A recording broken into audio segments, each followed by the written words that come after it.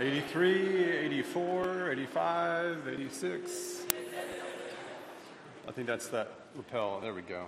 Okay, welcome and thanks for being here this morning. Turn now to God's Word, and I think we're nearing the end of our time in the book of Psalms. So we are turning today to Psalm chapter 55. And just ask you to stand with me as we read God's Word together.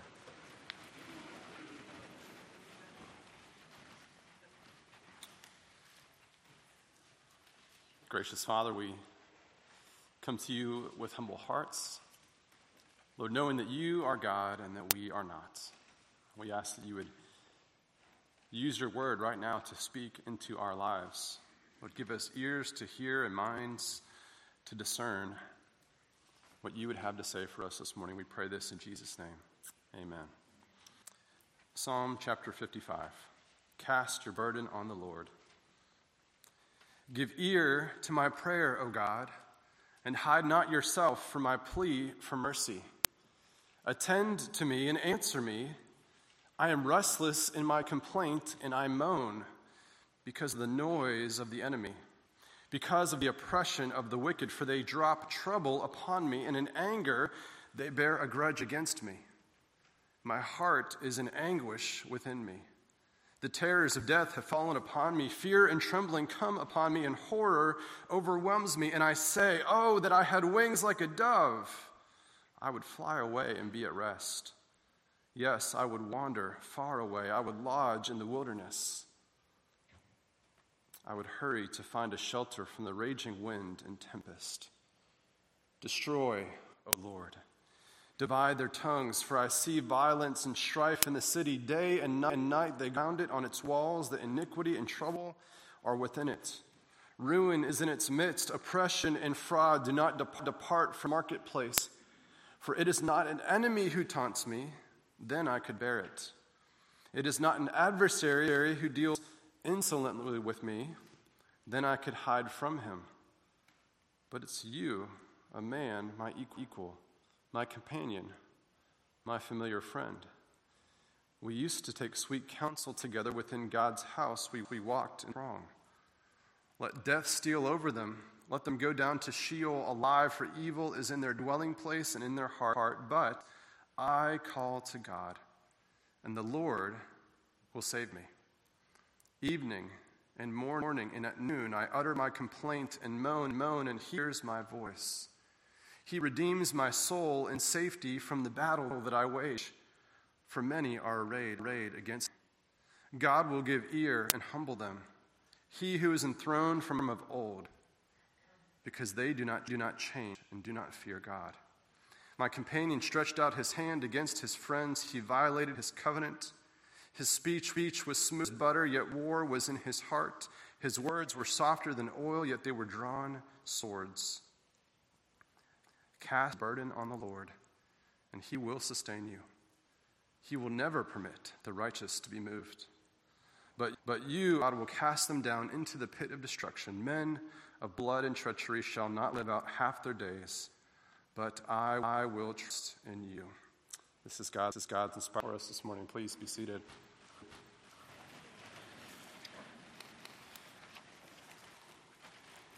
Now me, you know that I'm not much of an artistic person. In fact, that's the last thing that you know me as an artist. I did a poem this morning, and this is actually going to serve as our sermon outline. Okay, give it to you at the beginning, and then line by line are going to be the points of our sermon. It's a little bit different, I'm sorry, ahead of time. So this is Psalm 50 in a poem. A desperate plead to hear the broken heart's anxious fears, when a once dear brings tears. But the Lord is ever near, and his love always fierce, for himself has been pierced by 3 nails and a spear. Now, I don't know if you've ever been to a park, but if you have, you see lots of interesting and fun T-shirts. And one of my favorites is the T-shirt that on the front Bomb Squad, and on the back, you've seen this one before, haven't you? If you see me running, try to keep up. And that's sort of what I think about when I read Psalm 55. Calvin said this about the psalm. He says, we might learn from this passage not only that the sufferings which David endured at this time were heavy, but that the fortitude of the greatest servants of God fails them in the hour of severe trial. So God's greatest servant, his own strength fails him in his hour of severe trial. And that left me kind of thinking, should I take solace or sadness from this idea that one of the great heroes of the faith was not immune from the painful tragedies and realities of life? And David begins this psalm by demanding an audience with God. He says, listen to me, God. Like, don't hide from me. Where is God? That's what David demands to know. Doesn't God see what I'm going through right now? Is God hiding? Is God deaf? Is God dumb? Which one is it? Because surely if God was good and God was great and God knew what I needed before I even asked him, then he would have dealt with this thing that I'm experiencing right now. I wouldn't feel so much anguish and so much anxiety. And really, when you think about it, these are many of the same questions of our age today. The questions of our hearts: where is God? And then if God doesn't respond, or if God doesn't give us the answer that we desire, the question may turn around to, is God there?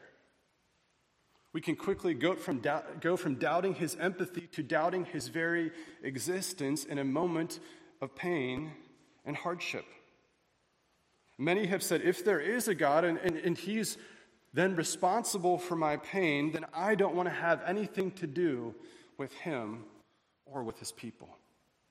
If this is all there is, if God is just a passive observer, if he just stands back and watched as life goes by in front of us and he is powerless over anything, how could we not possibly reject a God like that?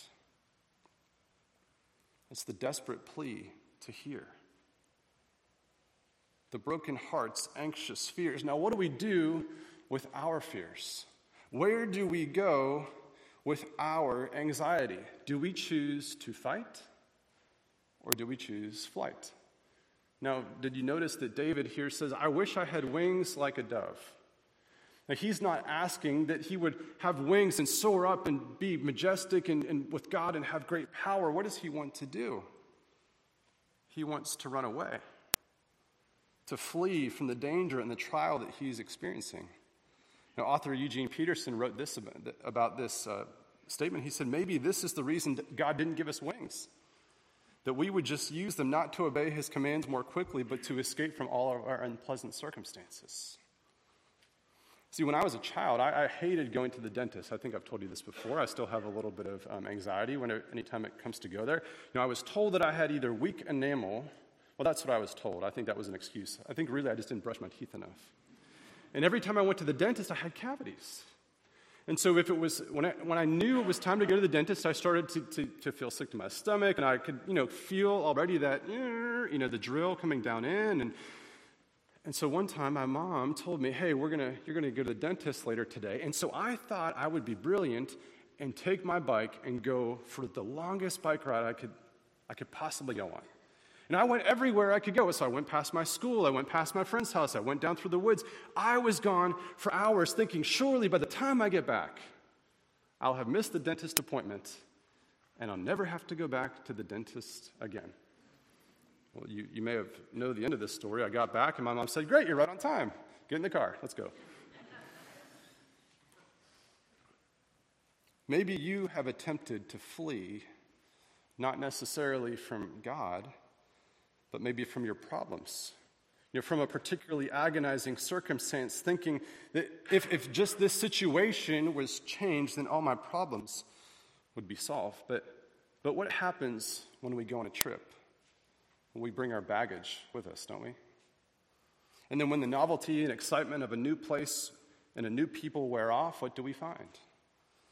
everything we tried so hard to leave behind is right there within us all along.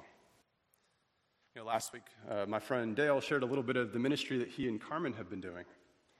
And a big part of that has been working with pastors and missionaries who have attempted to solve their problems by changing their scenery, by leaving, and maybe even just going and working for God.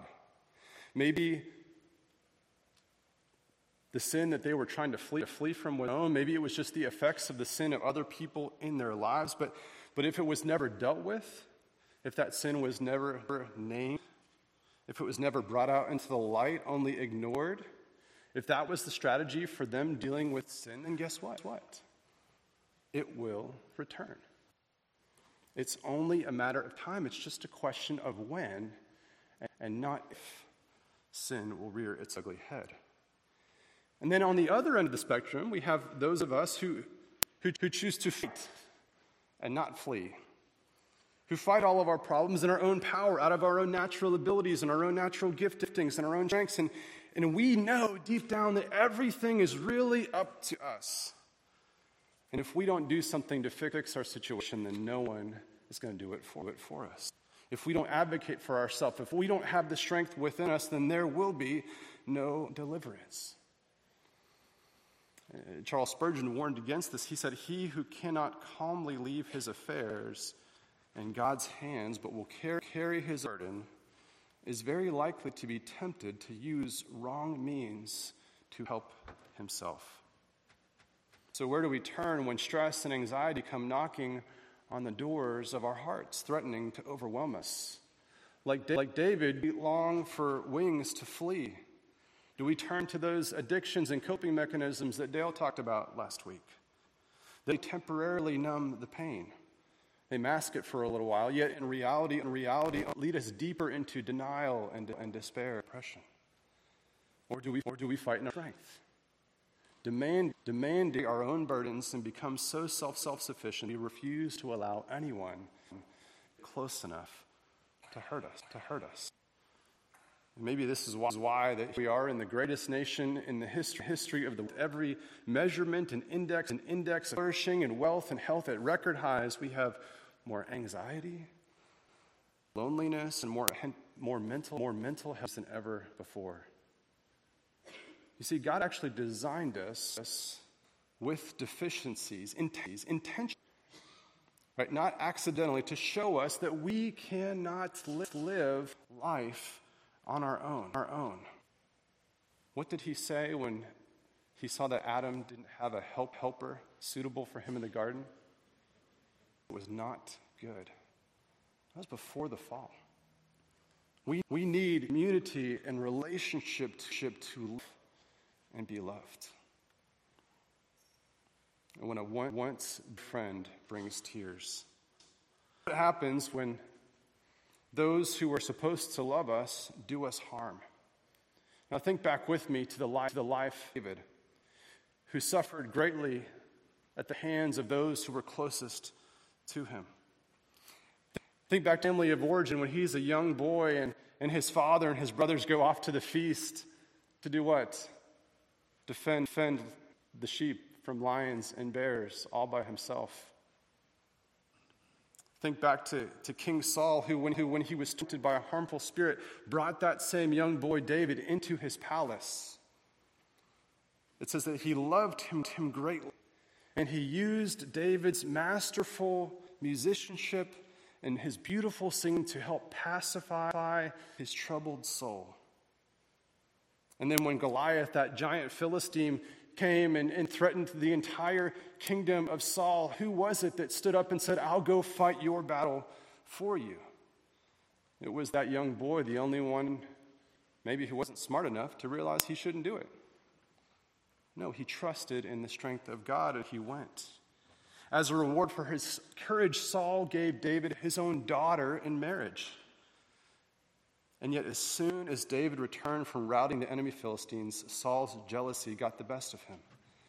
And he spent the rest of his life pursuing his own son-in-law, trying to take his life. David suffered betrayal from his people, betrayal from his friends, betrayal from his family members. And of course, if you know the story of David, you know that he himself wasn't innocent from these things as well. But have you ever experienced pain by those who were supposed to care for and protect you? Have you ever been gossiped about by those that you had confided in? Have you ever received condemnation instead of consolation?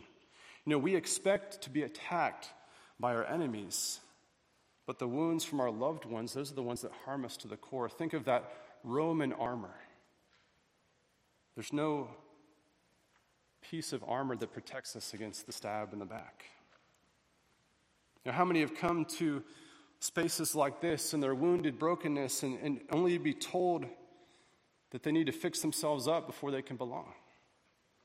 Maybe not always in so many words, but certainly through our stares and our whispers.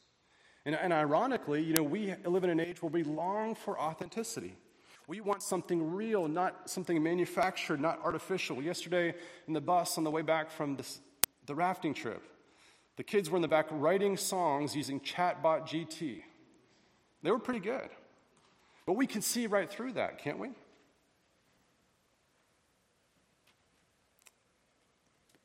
But we're quick to offer transparency. You know, like allowing someone to look through that front window of our house. You know which room you keep in the front of your house. The one that's clean. The one that has the nice furniture. The one where if someone happened to be walking by, they could seem to think that everything is put together. But I can clean that front living room. See, if you never step foot inside my house, you're not going to see the mess in the playroom or the dirty dishes at the sink. You're not going to smell my dog. You can't hurt my feelings. You can't break the things that are most precious to me if you never come inside. But if I invite you in, the moment that you cross the threshold into my home, our relationship changes. And now we have some vulnerability. And if my girls went and gave you the full access tour of the house, which they would love to do, they'll show you every closet. They'll point out the coffee stains. They'll take you into the laundry room. They'll show you the piles of unfolded, dirty, sometimes maybe, we're not really sure, laundry that lay in the corners of the room. They might let you dig through the trash. You might hear my unholy frustration because someone had loaded the dishwasher incorrectly.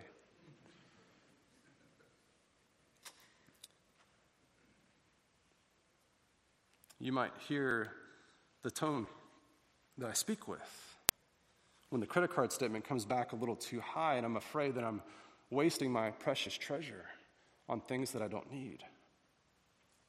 See, I offer transparency instead of vulnerability because I'm in control. I don't invite the intimacy of vulnerability because if you see me without my mask, if you knew who I really am on the inside, you might reject me, you might hurt me, and you might leave me. Yet the Lord is ever near. See, when David comes to the end of himself, when he realizes that he cannot fly away and he cannot fight, then he has no one else to turn to. When all else has failed him, he comes running back to the only one who will never, what? Leave him or forsake him. He cries out to God with this sure confidence that the Lord, Yahweh, God's personal name, will save me. Regardless of the day or the hour, he knows that not only does God hear, but he is at hand.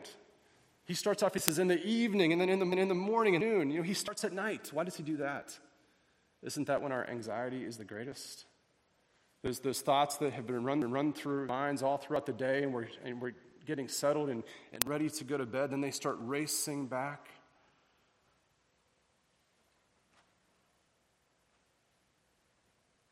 Isn't it incredible, speaking of design deficiencies, God created us in such a way that we spend a third of our lives completely cut off from the outside world, unable to defend ourselves, unable to see anything that is happening all around us. Maybe that's why the first thing we do when we wake up is we grab our phones to see what we missed when we were asleep. When I was in elementary school, I think maybe first or second, I don't remember exactly which one, but I went to a friend's house, stayed the night. In the middle of the night, I got sick. Like everywhere, it was terrible. And then in the morning, for some reason, my parents weren't called at night, probably because they didn't want to disturb their sleep. But that morning, I went home and I went right to bed. And when I woke up, it was almost lunchtime. And you know what? I was so upset because I had missed all of my Saturday morning. I missed my Saturday cartoons. I missed that chance to play with my friends. I hated missing out.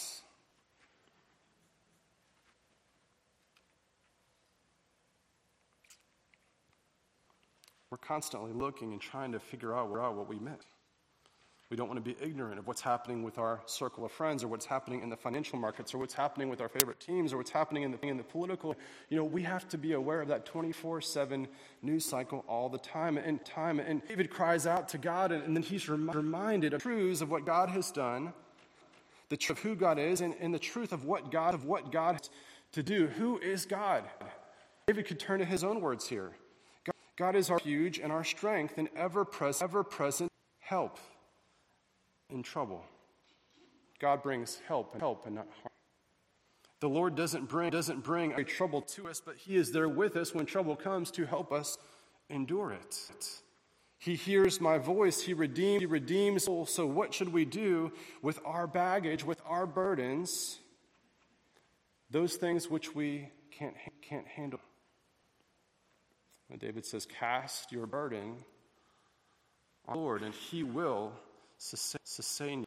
Cast, which means to throw or to lay down. That term translated burden is yahab, which is the only time that we find this in the Old Testament.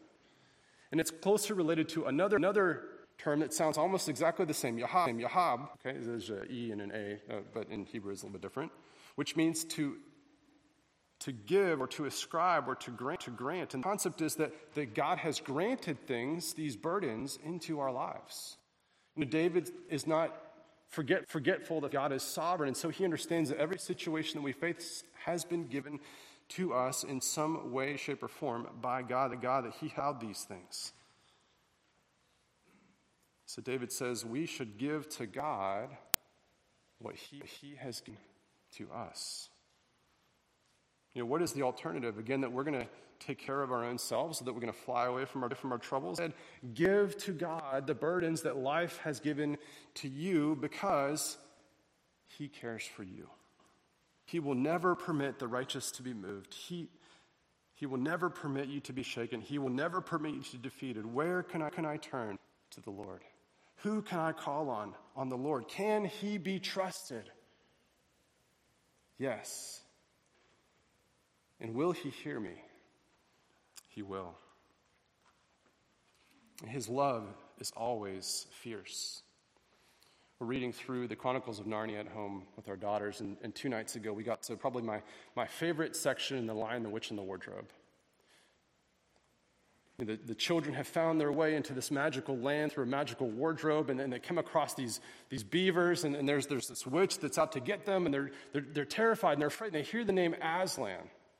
Right, and Aslan, if you're not familiar, is the Christ figure in this story. And then they find out that Aslan is what? A lion. And one of the girls says, "Oh, I thought he was a man. Is he quite safe? I shall feel rather nervous about meeting a lion." And then Mr. Beaver, their friend, says, "Safe? Who said anything about safe? Of course he isn't safe. But he's good. He's the king, I tell you." You see, David knows that the Lord is not safe for his enemies, right? He has power, he has authority, he has dominion and strength. He has power to cast them into the pit of destruction. Nothing can prevail against him or stand against him. Remember, even Jesus told his disciples what? The gates of hell cannot prevail against my church. And what did Jesus mean by that? Remember, what did gates do? Those aren't weapons, right? Those aren't designed to fight against us. Gates are designed to hold things in. Jesus is saying the church is my weapon in the world against the darkness and evil that we find. And the church's mission is to love fiercely, to go on the offensive, to make raids and carry out rescue missions in the domain of the evil one. And what is the motivation for that? It's love. the fierce and ferocious love of God. Like the love of a mama bear when you get between her and her cubs. She'll allow nothing to stand between you. And one of my favorite movies is from the early 2000s when Denzel Washington was at the height of his powers. It's called John Q, and I'm going to spoil it a little for you. It opens with a little boy collapsing at a baseball game. And it's soon discovered that he has a very serious problem and he needs a heart transplant. There's another problem. It's that mom and dad have only like $1,000 in savings, and this surgery is going to be $250,000. They're going to need to put $75,000 down just to get his name on the transplant list.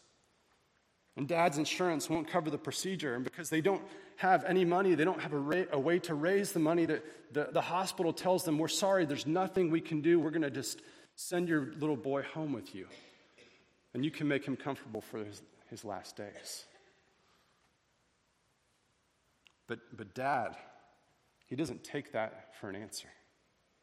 He grabs a gun and heads to the hospital.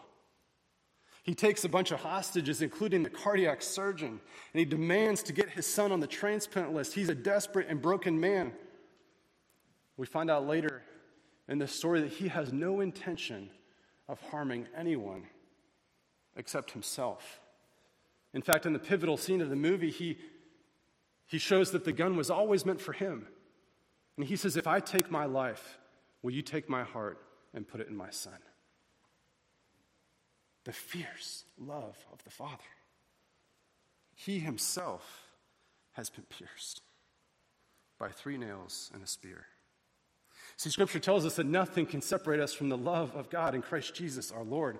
Not our enemy, not our circumstances, not our baggage, not our sin. Nothing can separate you from the love of God, because he stopped at nothing to redeem you. He didn't sit back and watch. He didn't put back his hands and say, there's nothing I can do. He went to work. And Jesus says, hey, come to me, all who are heavy laden, and I will give you rest. Actually, it says, come to me, all who labor and are heavy laden. Come to me if you're burdened. Come to me if you realize you've come to the end of yourself. Take my yoke upon you and learn from me, for I am gentle and lowly in heart, and you will find rest for your souls.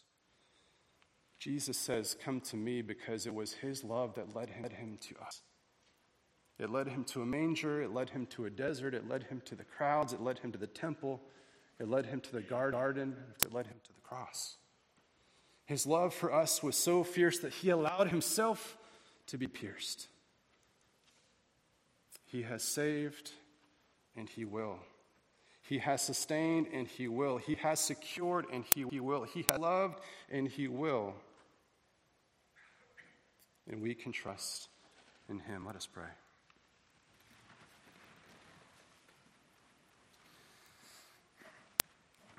Gracious Lord, you know the desperate pleas of our hearts. You know our anxious. You know the betrayal that we have suffered, or Lord, even the betrayal that we have caused. Lord, you know all that we have done to create a barrier between you and us, and you said, I won't have that.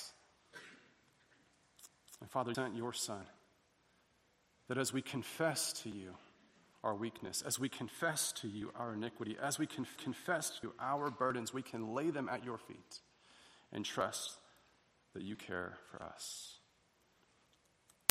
Give us eyes to see and hearts to trust. We pray this in Jesus' name.